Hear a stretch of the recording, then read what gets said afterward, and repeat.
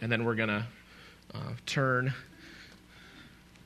to, so you can turn real quick to Psalm 115, and we will just be looking at the first verse.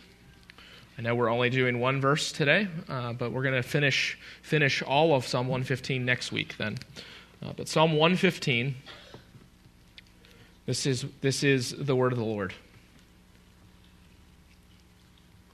Not to us, O Lord, not to us, but to your name give glory, for the sake of your steadfast love and your faithfulness. Let's pray. God, thank you that it's not to us, that we are like mirrors, Lord, that all we do, all we can do is reflect. So, Lord Jesus, may we behold you in all your splendor this morning.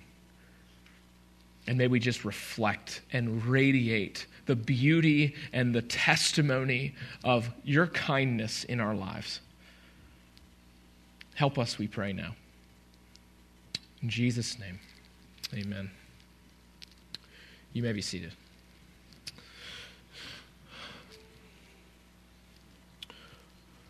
I love this psalm.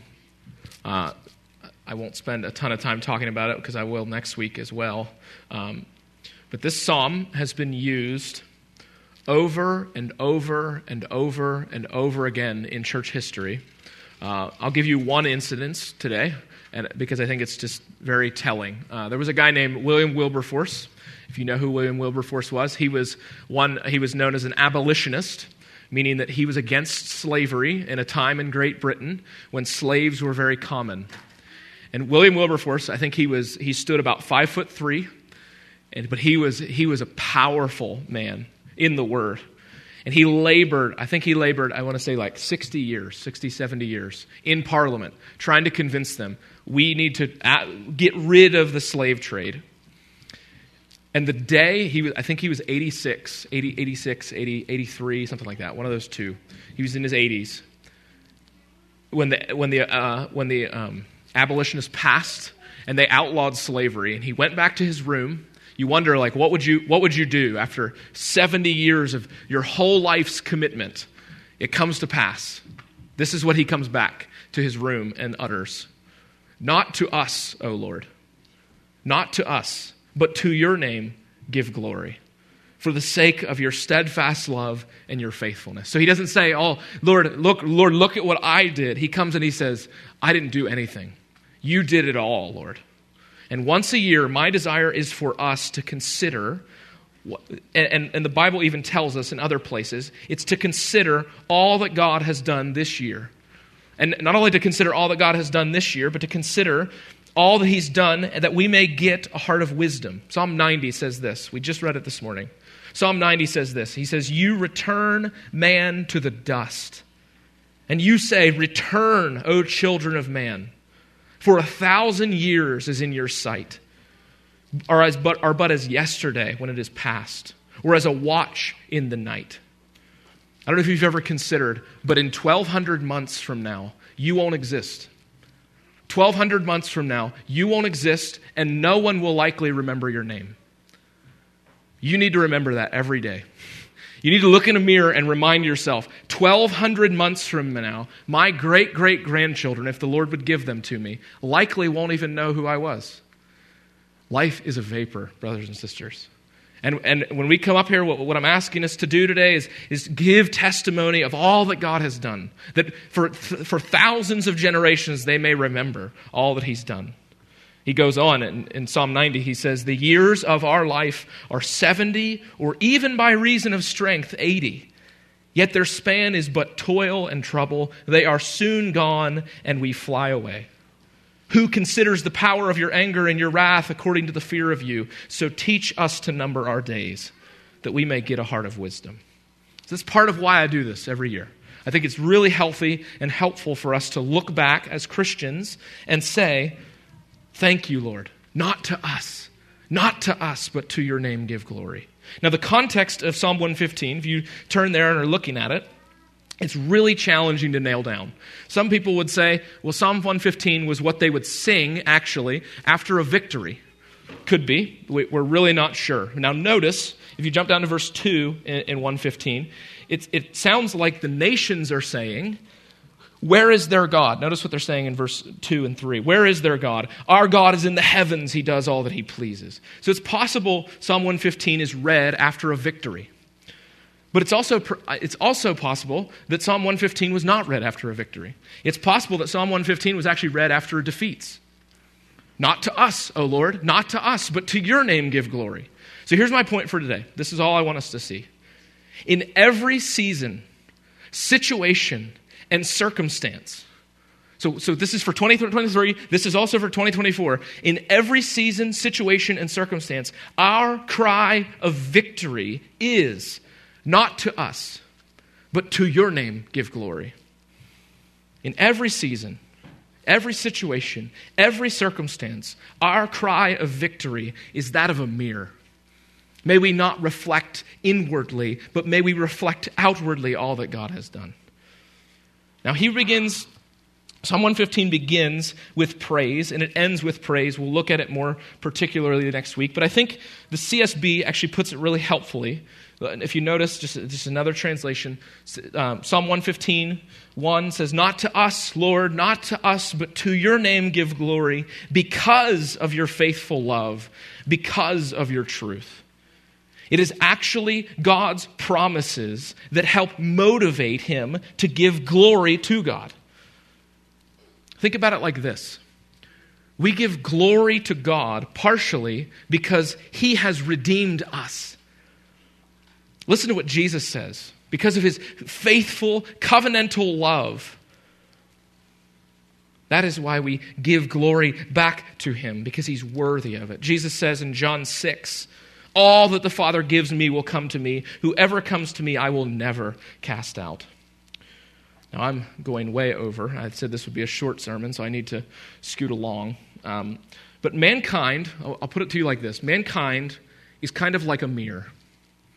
In Genesis 1:27, we are told that man was made in the image of God, meaning that mankind, every person, your neighbor, your friend, you are made to reflect something. We're all made to reflect. We have no choice, actually, in the matter. There is not one person who can ever say, well, not me, I'm a self-made man. I don't get to reflect things. No. We all are reflectors. And the difference that Psalm 115 is drawing out here is actually, the question is, what are you reflecting? And we'll see next week, we'll look a little more. Verse 8, notice what he says. We reflect often, since the fall, since the Garden of Eden, we actually reflect wrong things. And this is the temptation. That humanity makes idols, and in verse 8 we see those who make them, that is idols, become like them. So do all who trust in them. But the hope of the gospel, to put it very simply, what happened in the Garden of Eden was like all of us are mirrors. It's like all the mirrors have been shattered. And they're all broken, and they're all reflecting all sorts of things. But God in his mercy actually rejoins the mirrors and then orients them toward himself rightly, which is how it's always meant to be. He restores the broken mirrors and orients them toward the one who's worthy of worship. Colossians 1:15 says, he is the image of God, he is the image of the invisible God, the firstborn of all creation. Or 2 Corinthians 4:4, I quote this all the time. In their case, the God of this world has blinded the minds of unbelievers to keep them from seeing the light of the gospel of the glory of Christ, who is the image of God. Jesus has imaged the Father perfectly, unlike me and you. And the good news for us is that he remakes the mirrors that have been ruined in this world. So that means that me and you, when we've been remade in the image of Christ, begin to be oriented correctly.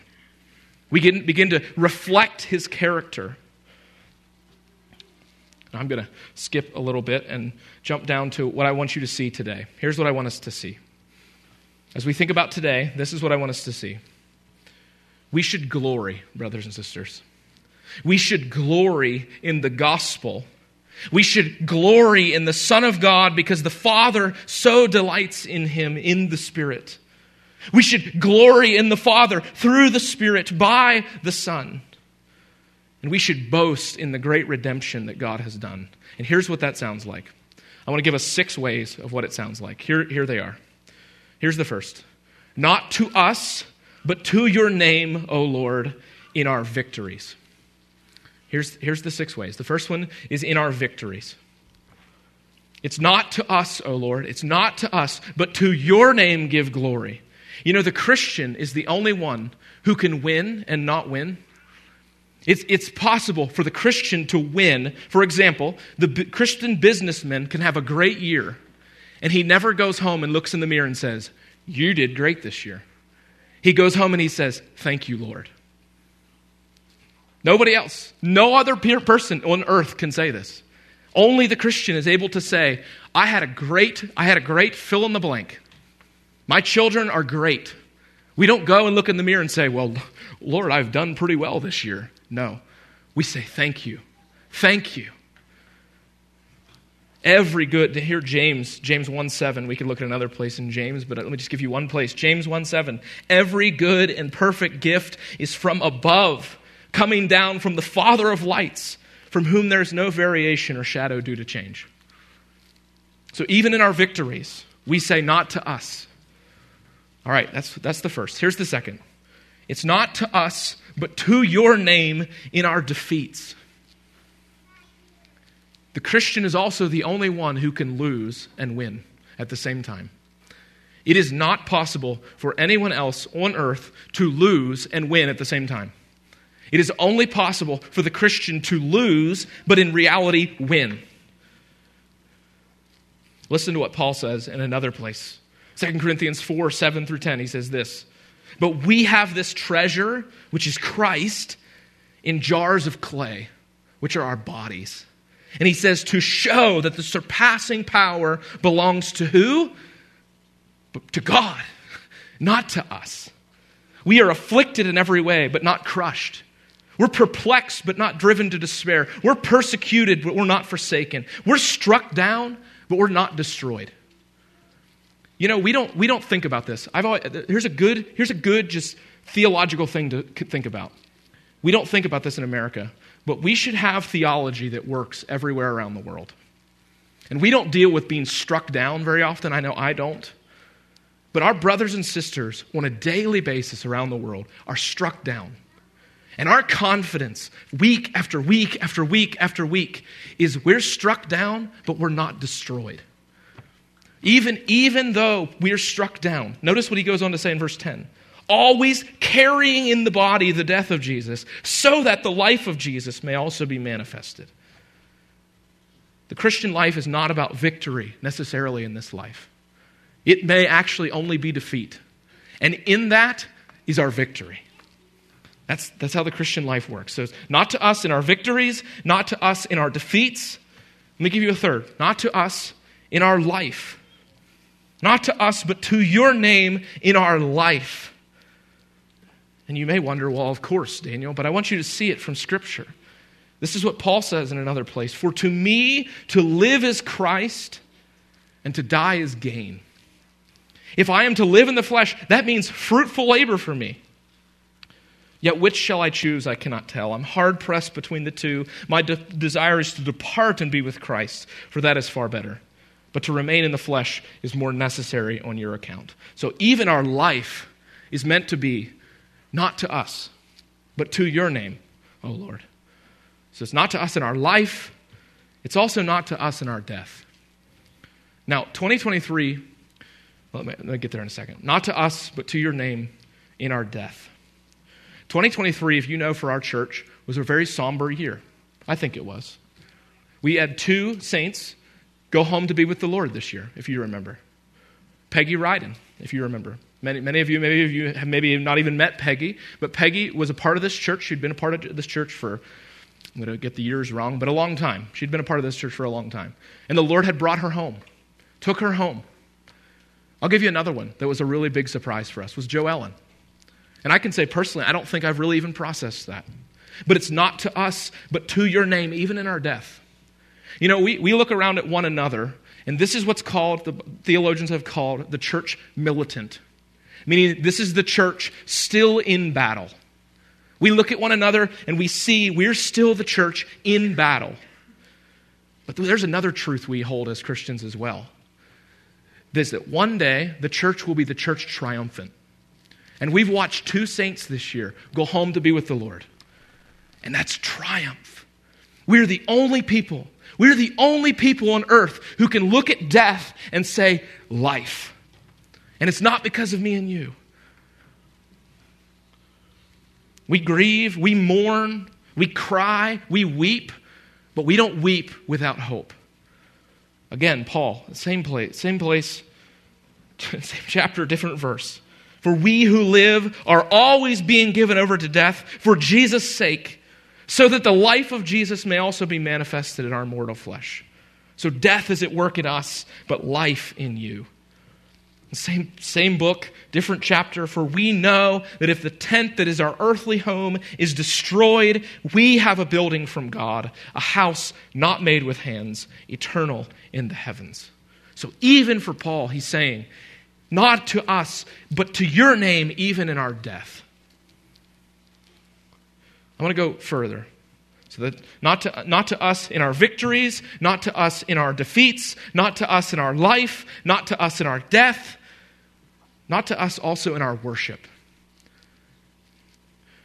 Not to us, but to your name in our worship.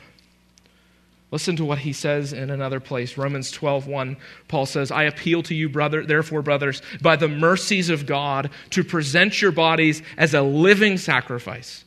So notice what they're doing. They're a living sacrifice. Unlike the sacrifices of the Old Testament that were one time, they had died. No, me and you is a constant giving over. To present your bodies as a living sacrifice, holy and acceptable to God, which is your spiritual worship. You know, we'll talk about this more next week, but the wonder of Christianity is that when we give away our life, God gives it back. God actually not only gives it back, He takes the corpse of what it was and He resurrects it and then gives it back. So it's not to us, also in our worship. And then finally, this is where I want to land with our testimonies. It's not to us, but to your name in our testimonies. Now, I know I've talked to all of you, and I know we talk about testimonies a lot. And everyone knows in this room that when you hear a testimony that is like, look at how great I am, it's like hearing nails on a chalkboard. We all are like, we don't like hearing that.